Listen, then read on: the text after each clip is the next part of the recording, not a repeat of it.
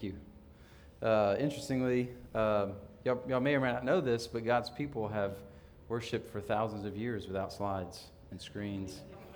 And even around the world today, there's lots of God's people who do this every week without technology. So even with slides that don't work and microphones that ring and buzz and all that good stuff, Jesus can be glorified and can be worshiped.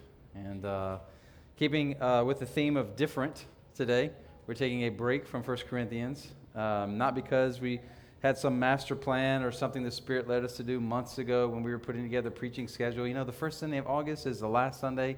People can go out of town before school starts and nobody will be here.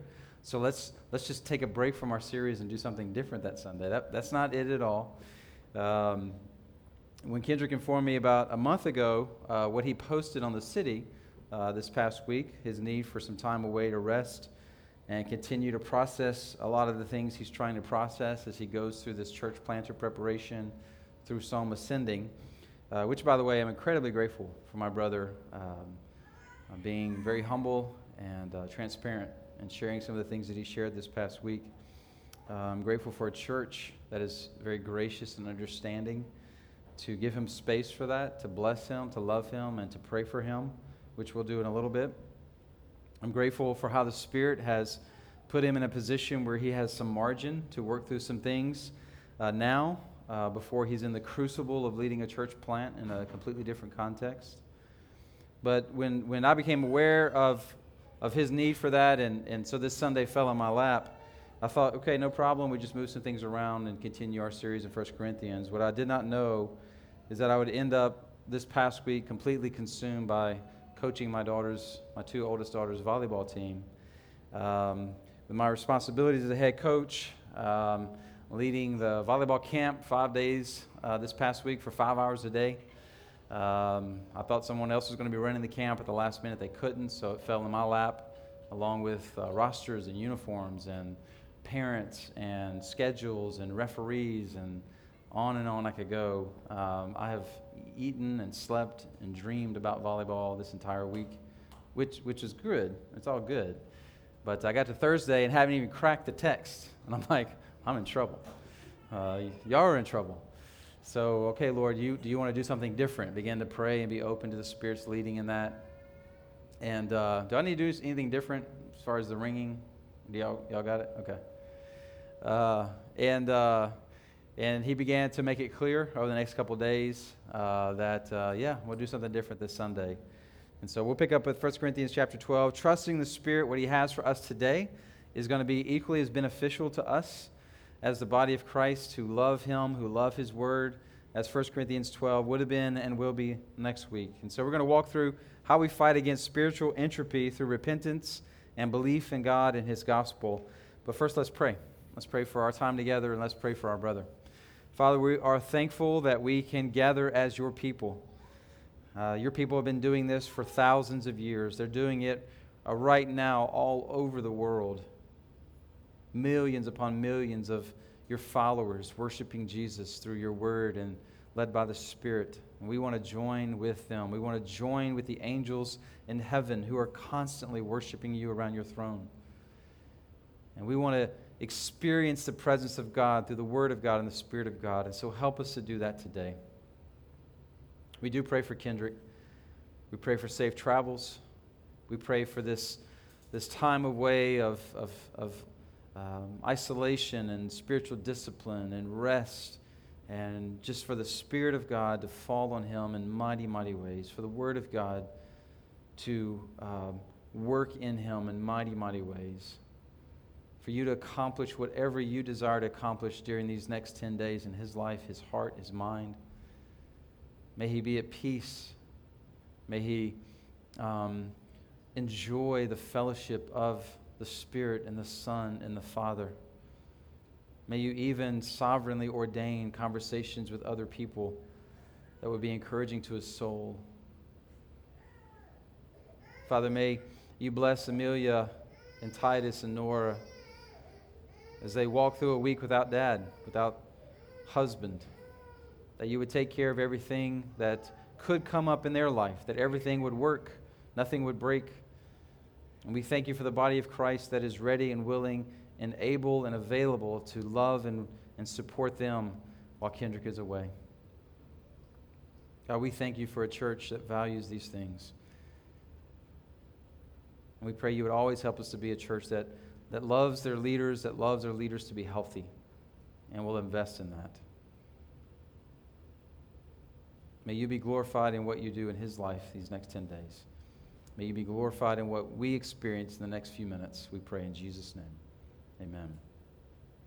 So as I went through this week of volleyball camp with 21 teenage girls for 5 hours a day, 5 days, it was a ton of fun. All right, it's kind of like Disney World. It's exhausting, but a ton of fun. I was kind of reminded about getting back in this rhythm that we have in our culture of going back to school, and kind of a switch flip for us. Fall, volleyball's here, fall is here, school is here. Even though it's still hot, it's not officially fall. It's the return to routines and disciplines that characterize much of our lives, especially if you are in school or you have kids who are in school. The school schedule kind of drives everything until you get to the summer, and then you just kind of relax. You go into the summer malaise or the summer blahs. And this back and forth rhythm is similar to what sometimes we experience spiritually. I was talking to the girls one morning at camp, and I asked them, can y'all tell me anything about the second law of thermodynamics? And of course, their eyes kind of glazed over like some of your eyes are glazing over. It's 7 o'clock in the morning, we're homeschoolers, we're not even supposed to be awake right now. What are you talking about? But the second law of thermodynamics basically is all about entropy. The basic idea of entropy is moving from order to disorder. And within an isolated system or a closed system like the universe, without an infusion of energy, matter is always moving from order to disorder. And entropy sets in. You might say it's the process of decay or deterioration that happens naturally in everyone and everything unless energy is infused into the system to turn that process around. One simple way of thinking about it is this. When a business closes down, like a restaurant, and that property just sits there, and nobody's coming along to do anything about that property, what happens? It decays. It deteriorates. The concrete that was an infusion of energy into the property will begin to crumble and over time break down, and cracks form, and grass begins to grow up, revealing the cracks and the breakdown of the concrete. The building will fade and deteriorate, the exterior, the interior. And if you leave it there long enough, eventually nature will just take over, and you won't even know that a building was there over a period of time, unless someone's coming along to mow and kill the weeds and clean the building and keep putting energy to keep the system from breaking down. In our spiritual lives, we can experience a very similar thing. Without a constant injection of life, power, energy left to our natural fleshy state, we will go into what I call our default mode, our autopilot. In decay spiritually, spiritual deterioration, spiritual entropy will begin to set in. We're engaged, the Spirit's leading, guiding us, we're taking initiative, we're walking in obedience, and then all of a sudden, we're disengaged. All of a sudden, we're going on autopilot. We're kind of going through the motions, the blahs. It's summertime. Let's take a break from all this spiritual stuff. Another way of thinking about it is we start living like functional atheists. None of us would say God isn't real, we don't believe in God, but by the way we live our lives, we're living as though He's not real, as though He's not engaged and we have a relationship with Him. And guys, it looks different for everybody in this room. Like, you can be very productive, functional atheist, be very engaged in spiritual tasks, but you know it's not flowing from the hope, joy, love, peace of Christ in you. You're just busy doing spiritual things. You look great on the outside, but there's no joy. There's no fruit. Or you can be very withdrawn and disengaged functional atheist, just unplugging from people and life and usually plugging into unhealthy relationships with entertainment or food to be your companion while you're in this spiritual blahs. And so it's hard to know really who's in this disengaged state sometimes because it looks so different for everybody. But a great conversation that you guys can have with whoever you're in DNA groups with or whoever you're spiritually accountable to and who's you're constantly checking in with to encourage you spiritually, a great conversation you can have is, this is what it looks like when I'm in that state. This is what I'm going to do when I'm in that state. This is what I'm going to be feeling or thinking. And so these are the questions that you can then ask me constantly to make sure I'm not pursuing things I shouldn't pursue, to make sure my heart is still fresh and vibrant for Jesus. For me, the warning lights have to do with me presenting a false image to others. I am fine, even though I'm not fine. So for me, I have to have people in my life who really will dig deep, who really know me, because I can look very productive and competent, but I'm really consumed with being productive so I can appear okay when I'm really not okay.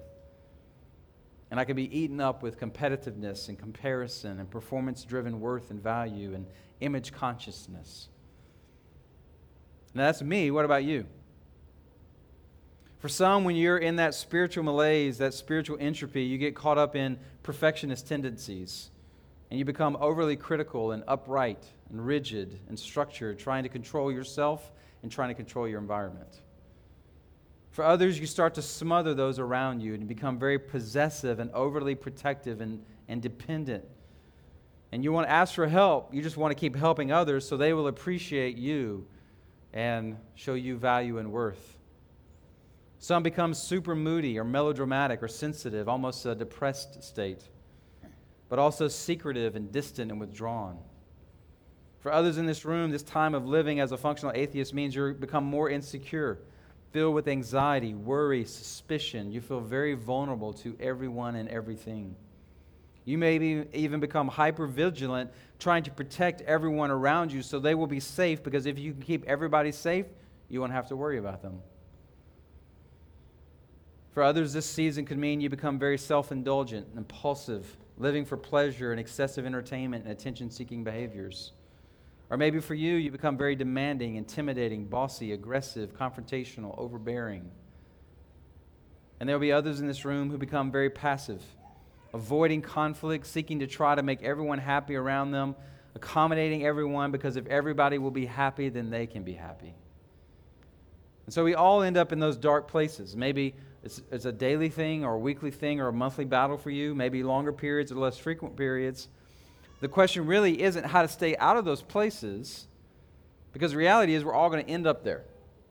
Until we're in the glorified state, eternal state, we have a sinful flesh that we constantly live with. We are in a sin-cursed world with temptation everywhere, and we have an enemy who's always coming after us to destroy us and bring us down.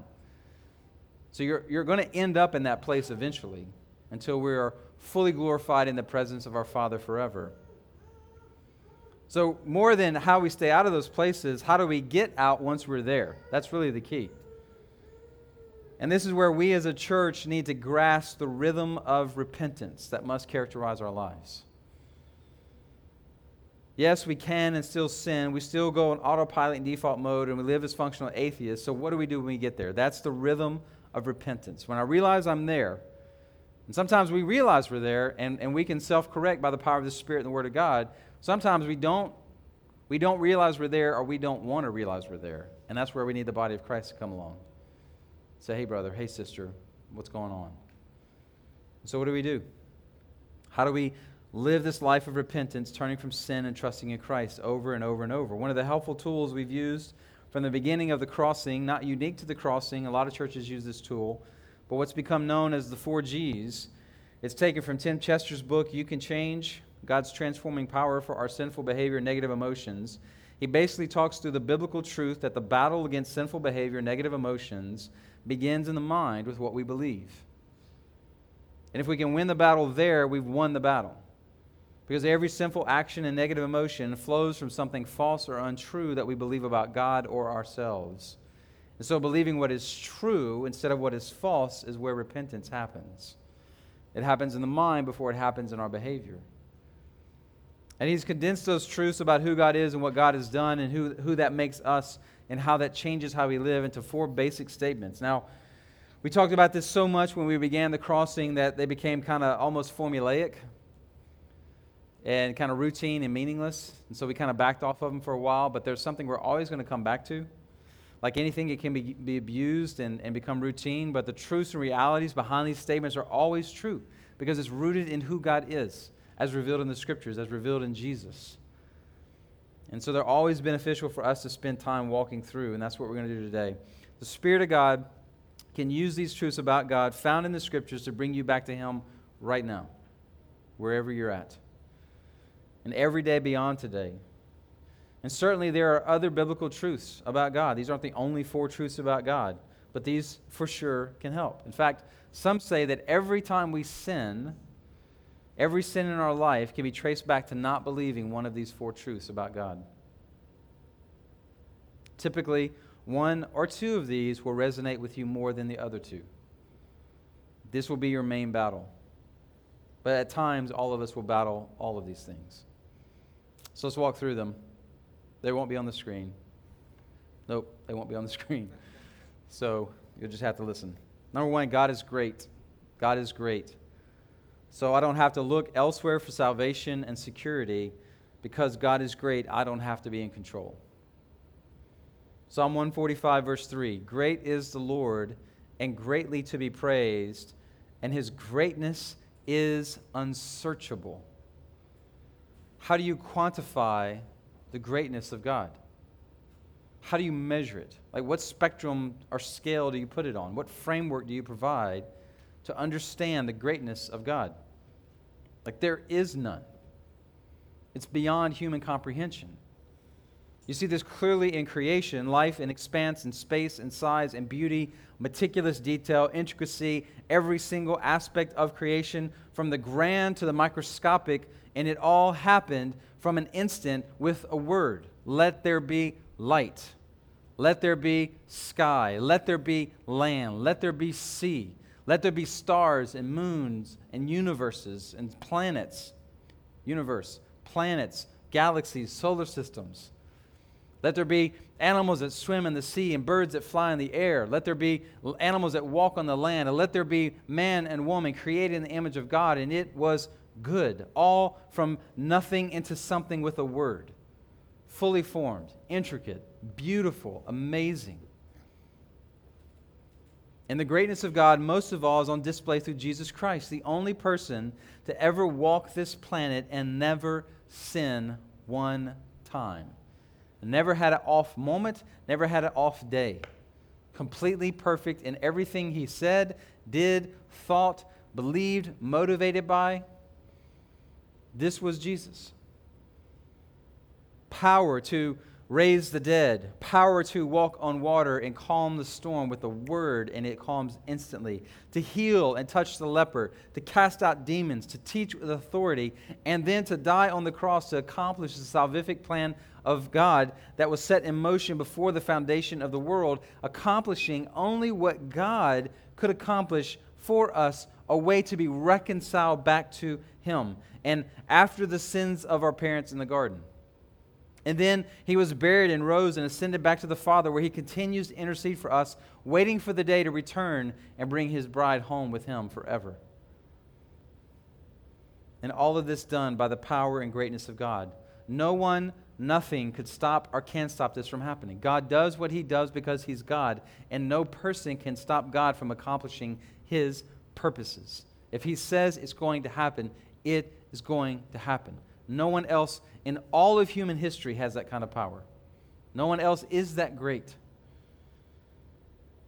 Showing us, even in the crucifixion and the life and ministry of Jesus, the resurrection of Jesus, that everything happened not just the way God wanted it to happen, but exactly when He wanted it to happen. How many times in the Gospels did Jesus leave the crowds who were ready to kill Him because, as the Gospel writer said, it was not time?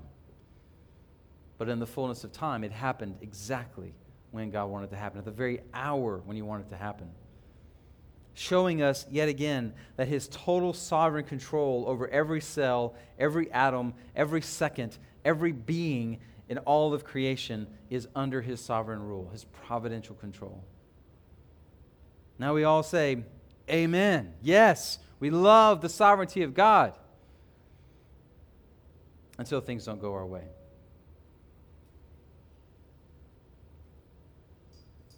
When things don't go our way, all of a sudden, we're not in control. Wait a second. I'm okay with you being in control as long as you're doing what I want you to do. When something happens in my life that's out of my control, then we're not so happy with the sovereignty of God. We live with the illusion of control. We think we're in control. We think we're going to carry out the rest of our plans that we've made even today. We don't really know for sure if in 5 minutes we're going to be alive.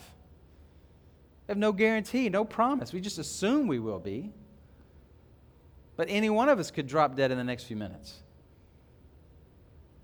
And when times get tough, that is God's way of pulling back the veil to help us to see you're really not in control as much as you think you are.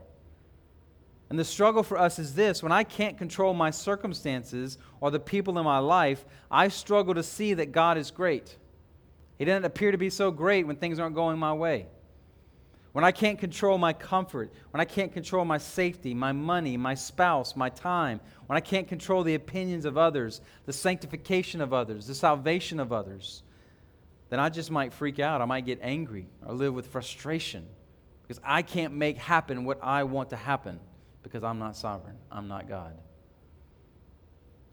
Yes, God is in control. Amen, Pastor. Until things don't go my way and the illusion of my control is exposed and the anger comes up that I'm not in control and that's revealed. And now what do? Your response, when you are reminded that you're not in control, reveals your heart. Okay, God, you created everything in the universe with the Word. You sustained everything in the universe with the Word. You accomplished the salvation of humanity, the work of the gospel perfectly through Jesus. Yet I can't trust you to provide enough money for me and my family this month. I can't trust you to save my child who's running away from you or my parent who is running away from you. I can't trust you enough to work out this situation in my life for your good and for my good and your glory. Guys, it is freeing, it is healthy to not live trying to be in control of your life, but instead trusting that your good Father in heaven, with every single detail, every single dollar, every single person, every single situation, is in control of your life, and He is working it out for your good and His glory. He is a good dad. Sometimes the conversation in our house can be, why does it feel like God is doing this? And we'll remind each other, but that's not how God does things, because He's a good Father. That's not how a good Father would act. So we know it's a lie from the enemy, and it's not really who God is. He's a good Father who loves His children, and He's always working things out in the lives of His children in a way that is wise and best, even when it doesn't seem to be wise and best. He's always working it out for our good, even when it hurts and it's painful. Even when it's not what you would choose, you can trust Him. He knows things we don't know. He sees things we don't see, and so rest in Him. See His control as security and salvation and not an infringement on your sovereignty. God is great. He is in control. We don't have to be, and that's a great thing. And so you don't have to look anywhere else for your salvation, for your security. He's got you. And nothing in all of the universe can change that. Secondly, God is glorious. God is glorious. So I don't have to look elsewhere for significance. I don't have to fear others because God is glorious. Glory is defined in the Scriptures as weight or heaviness. You see God revealing His weight or heaviness throughout the Scriptures. Think of Moses in the burning bush. A bush that's on fire but not being consumed. A moment so holy, Moses had to take off his shoes. Couldn't even speak to this bush initially. He was overwhelmed by the weight, the heaviness, the presence of God. God's heaviness or weight on Mount Sinai, where He's shaking a mountain. If you touch the mountain, you will die. The people had to pull back because the weight and the presence, the grandeur of God was so glorious in that moment. He is God in that moment. I am not. And the only response is reverence and fear and awe and worship and obedience. I better do what this guy says because He is so heavy. Yet often we fall into sin because we make man in general or a particular person more glorious and weighty than God. Like some of us live under the weight of millions of met or unmet expectations and letting people down. Just this constant regret of failing others and not measuring up. Living in fear of man means we worship man, means we depend on man, means we care more about what they think, and so we modify our behavior to please man in unhealthy ways. Sometimes we won't speak the truth. Sometimes we live enslaved to someone's opinion or become hypersensitive to what everyone else thinks about you. You can't say no. You can't ask for help. You flip and you flop to whatever the next person's opinion is so that you can impress that person. It can be wanting to avoid the disapproval of man, or for some it's even worse. If you don't think I'm awesome, I'm crushed. Or if you think I'm an idiot, I'm crushed. It can be I want to impress people, or I don't want them to be disappointed in me. All of us are impacted by praise and criticism. All of us. There's not a human on the face of the earth who's not impacted in some way when people praise them or people criticize them. But the degree to which we are impacted reveals the condition of our heart in this issue. Praise and criticism should be like chewing gum. You chew on it for a little while to get out the truth that's in there, and then you spit it out. You're done with it. You're never as great as you think you are. You're never as horrible as you think you are in the opinions of others.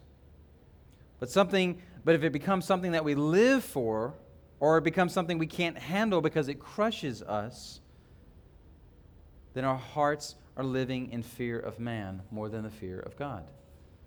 We should be impacted when someone we love dies. But the degree to which we are impacted could reveal that this person is too big in our lives, in our hearts. Bigger and more weightier than God Himself. The death of someone in our life that we love should ruin our day, should maybe ruin our week or our month or our year, but not ruin our lives. Because we still have God. When we live in the fear of man, we are saying that person in particular, a person in particular, or people in general, are more real and weighty in their words and thoughts about me, or more powerful than God Himself. And so I'm going to work hard for their approval and not care as much about God's. So this morning, I want you to imagine that person in your mind. Who is this person? If you can't immediately think of a person, then pick any person and just picture them in your mind that represents your fear of man. Think of the person you might fear or want the approval of the most. Now, have them pictured in your mind as I read this passage. In the year that King Uzziah died, I saw the Lord sitting on His throne, high and lifted up, and the train of His robe filled the temple. Above Him stood the seraphim. Each had 6 wings, and with 2 He covered His face, and with 2 He covered His feet, and with 2 He flew. And one called to the other and said, Holy, holy, holy is the Lord of hosts. The whole earth is full of His glory. And the foundations of the thresholds shook at the voice of Him who called, and the house was filled with smoke. And I said, Woe is me, for I am lost. I am a man with unclean lips, and I dwell in the midst of a people of unclean lips, for my eyes have seen the King, the Lord of hosts. How big is that person now? How weighty is that person now? Isn't it kind of silly to make people bigger than God? And when we find ourselves enslaved to the fear of man, we need to repent and return to this big view of God. We don't need a smaller view of man. That's what we often do. We just try to crush man. No. We need a bigger view of God. Because when we have the right view of God, everyone is small. And we're living in fear of Him. We grow in this not by degrading people, but by seeing God, especially in Jesus, who is the ultimate and most accurate picture of who God is for us. God is glorious. Your significance is tied to what He thinks of you more than any single person or group of people who are in your life. You don't have to live in the fear or the approval of any person more than God. What they think about you has no bearing about what your Father in heaven thinks about you. So rest in that and be free. God is glorious, so I don't have to look elsewhere for significance. I don't have to fear others. Thirdly, God is good. So I don't have to look elsewhere for satisfaction and joy. I don't have to have my needs met anywhere else other than Him, because He's good. God created us with physical needs, and then He promised to meet all of them. But the point of the physical need wasn't just to have physical needs met, but to use the presence of physical needs in our life to point us to the greater reality of spiritual needs. The physical needs that we have are something that we're only going to have in this life. They won't exist beyond this life. We're limited now by these bodies that are infected with the curse of sin, and we're in a constant state of decline and decay. You can eat as healthy as you want. You can work out as much as you want. Those are not bad things. But you're still getting old. Every single year, your hair's turning gray. Every single year, your body's deteriorating. Every single year, you're going to die. No one can avoid this. It's the curse of sin. But let's think about the spiritual realities behind our physical needs. We get tired, so we need rest and we need sleep. But even more than physical rest, we need spiritual rest. To know that the work of our salvation was accomplished by Jesus and not us. And so we're not running around trying to save ourselves. We're resting spiritually in what Christ has done for us, which frees us up to then use our bodies and lives to glorify Him. Because we're not working to earn God's love or God's approval. We need food. Our bodies get hungry and we feed them. But guess what happens a few hours later? They're hungry again. If I talked long enough right here this morning, you start hearing each other's stomachs growl. The spiritual reality is our souls are hungry for a greater food than bread, meat, or cheese, but the Word of God. And so just as I feed my body with food, so I need to feed my soul with God's Word. We need relationships and sexual intimacy. God created us with that longing and desire. Why is that? Because even more, our souls need intimacy with God to be fully known and fully loved, which is the greatest form of intimacy. So now imagine how good God is as a good Father, promising and fulfilling His promise to meet every single one of our physical needs through sleep, food, drink, marriage, sexual intimacy, but also good to meet every one of our spiritual needs through Himself, through who He is. God gives good gifts to meet our physical needs. God gives Himself to meet our deepest needs. And when we realize this, we are content. We are at peace. We have Him. We have enough. We have joy. We have peace. We have hope. We have love because we have Him. Not because we have food or marriage or sexual intimacy or rest. We get all of that ultimately from Him. And we have this humble dependence knowing He will provide and loves to provide. And we have this joy that is long-lasting and unwavering because we can't lose Him. We can lose everything and still have joy because we have Him. So our joy is not tied to our physical needs being met. Our joy is tied to our spiritual needs being met always and forever and fully by Jesus.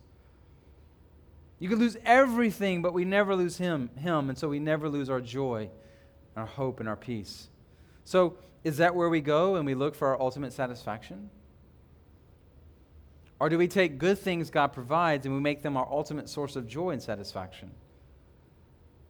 When we do that, we turn a good thing God provides to meet physical needs and it becomes a bad thing, an idol, because we're depending on that thing or that person to provide what God truly only can provide and ultimately provide.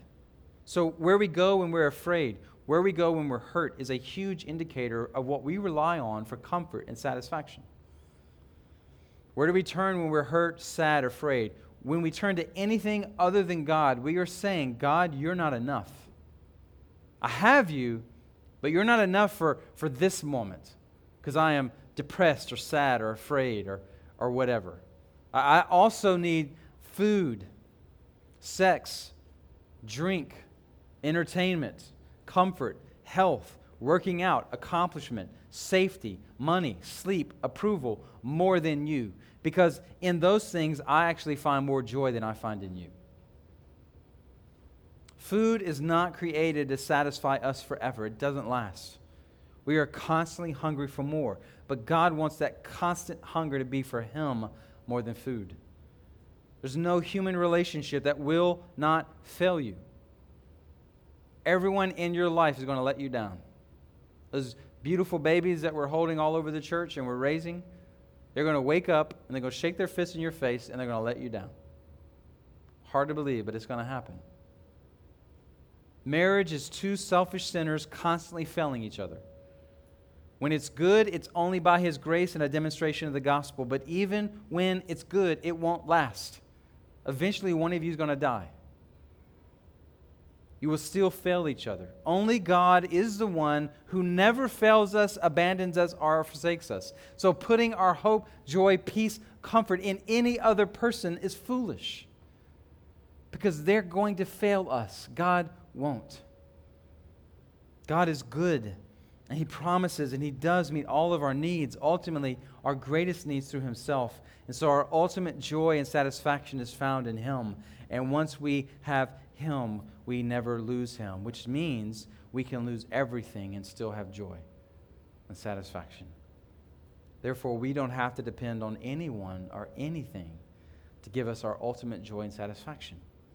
They will fail us. He will not. Which actually, if you think about it, that opens you up to give away everything for the good of others. Really. I don't need anyone or anything to have joy. I have Jesus. So I can give away everything for the good of others. God is good. So I don't have to look elsewhere for satisfaction and joy. I don't have to meet my needs anywhere else other than Him. Lastly, God is gracious. So I don't have to look elsewhere for acceptance and approval. I don't have to prove myself because God is gracious to me. How do you know if you struggle with this? When you mess up, do you hear idiot and failure? When you see others fail, does it make you self-righteous toward them? They should know better. Are you still trying to prove yourself to someone that you're smart enough, successful enough, wise enough, funny enough, strong enough? Do you struggle to receive grace and forgiveness, or do you think that you have to wallow in self-pity and regret before God will forgive you and love you again? Is how you feel about yourself tied to your ability to succeed at anything? This often is most confused with the glory of God. God's glory is who God is. God is unlike anyone else, weighty, heavy, big, mighty. God's grace is more about how God is, how He treats us and responds to us, and therefore how I want to impress and prove myself and avoid disapproval. The battle is, look at my record, how amazing I is. Now the reality is because of our sins and God's holiness, all we really, any of us, have earned or deserved from God is wrath and death and judgment. The wages of sin is death, Romans 6:23 says. The only thing we've earned, the paycheck due, the wages due of our sins, the paycheck we get at the end of the day because we're sinners, is death. That's all we've really earned. But it also says the free gift of God is eternal life in Christ Jesus our Lord. Think about it. If we're born dead in our sins and trespasses, according to Ephesians 2, and if our righteousness is as filthy rags before God, the best we can do is filthy rags, then we have zero expectation that we should receive anything from God except for wrath and condemnation and death. The angels rebelled against God and were cast out of heaven. There's no redemption for the angels. No salvation for them. We are sinful. God is holy. Why should we ever be expected to be saved from death, wrath, and judgment? Why do we have that? Look how amazing I am, God. Of course you would save me. No. You're a sinner only deserving God's wrath and judgment. It's only because God is gracious toward us. And all of this is rooted in Jesus. God is gracious toward us because Jesus purchased our freedom from God's wrath. But God is such a gracious God, He's even gracious to those who aren't His. The fact that billions of people wake up and live every day with the joy of their jobs, family, laughter, food, the beauty of creation, while worshiping everyone and everything other than God who made them, is an incredible act of grace on God's part. To give them time to live, to hear the gospel, and come alive in Christ. This idea of God's graciousness is rooted and based in how the Father feels about the Son. And our standing before our Father in heaven is rooted and based in who Christ is and what Christ has done. What I deserve on my own is only God's wrath, but God, how He treats me is based on how He feels about Jesus. because I'm in Jesus and Jesus is in me, and as the Father feels about the Son is how the Father feels about me. 1 John 3, 1 through 2. See what kind of love the Father has given to us, that we should be called children of God, and so we are. The reason why the world does not know us is that it did not know Him. Beloved, we are God's children now. And what we will be has not yet appeared, but we know that when He appears, we shall be like Him, because we shall see Him as He is. Romans 8:16 tells us the Spirit Himself bears witness with our spirit that we are children of God. The Spirit is constantly bearing witness that we are sons and daughters of our Father in heaven. And it's all based upon Jesus Christ. So let me ask you this morning, do you know the deep love your Father in heaven has for you? Because of Jesus. Often and sometimes because our earthly father relationships are so broken and flawed, it's hard for us to believe that our Father in heaven deeply loves us and is thrilled and joyful over us all the time. Dads, we just can't do it perfectly, which is why, dads, we have to be humble when we fail, to go to our kids and say, I love you, I'm your father, I'll give my life for you, but you have a Father in heaven who loves you even more. I will fail you, He'll never fail you. We can't be the ultimate father hero for our kids. They have to see our Father in heaven as the Father. It's hard sometimes to see and really believe that when He comes to us or when we go to Him, there is always and only grace and love because of Jesus reconciling us to Him. We don't fall out of that reconciling relationship, which means we don't fall out of His grace and love. So therefore, we never go to our Father in heaven. We never go to our Father in heaven, and He never comes to us with His arms crossed, tapping His foot, wagging His finger. Ever. Because our relationship with Him is rooted in who Jesus is and what Jesus has done. And there is only and always grace and love when we come to our Father and our Father comes to us. Affectionate, committed, agape love. Even when we sin and fail, we can grieve our Father. Our sins can grieve our Father, but He never looks down on us. He never shames us. Never wags His finger at us. It never condemns us. It's always and only grace and love for us always and forever. There's no list of things that we have to do to get His approval. It is finished. It's done. Jesus did it. So for us, there's grace always and only, which means if I have His approval always because of who Jesus is and what Jesus has done, how important is the approval of others? Do I have to live enslaved so that others think well of me all the time?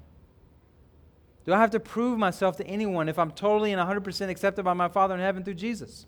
And if you think that means, oh, great, now I can do whatever I want, it doesn't matter what anybody thinks about me, then you completely missed it. But that is how scandalous it is. Like if our mind doesn't go there, we're not preaching the free grace of God. Paul himself had to tell the Romans in Romans 6:1 that all of this grace of the gospel doesn't mean you can just keep sinning it up. Because it sounds like that. It sounds too good to be true. It sounds like it doesn't matter anymore. I'm so accepted and loved by my Father, I can really do what I want. No, you can't. But that's how amazing it is. That's how overwhelming it is.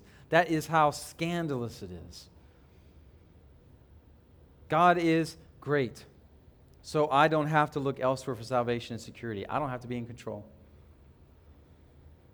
God is glorious, so I don't have to look elsewhere for significance. I don't have to fear others. God is good, so I don't have to look elsewhere for satisfaction and joy. I don't have to meet my needs anywhere other than God. And God is gracious. I don't have to look elsewhere for acceptance and approval. I don't have to prove myself. Which one of those do you need the most today? To bring you back from functional atheism.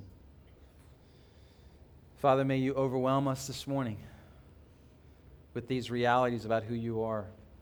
Your glory, your goodness, your grace, your greatness. We're so glad this is who you are. We don't have to be those things because it's who you are. And we can rest and enjoy this relationship with our Father in heaven.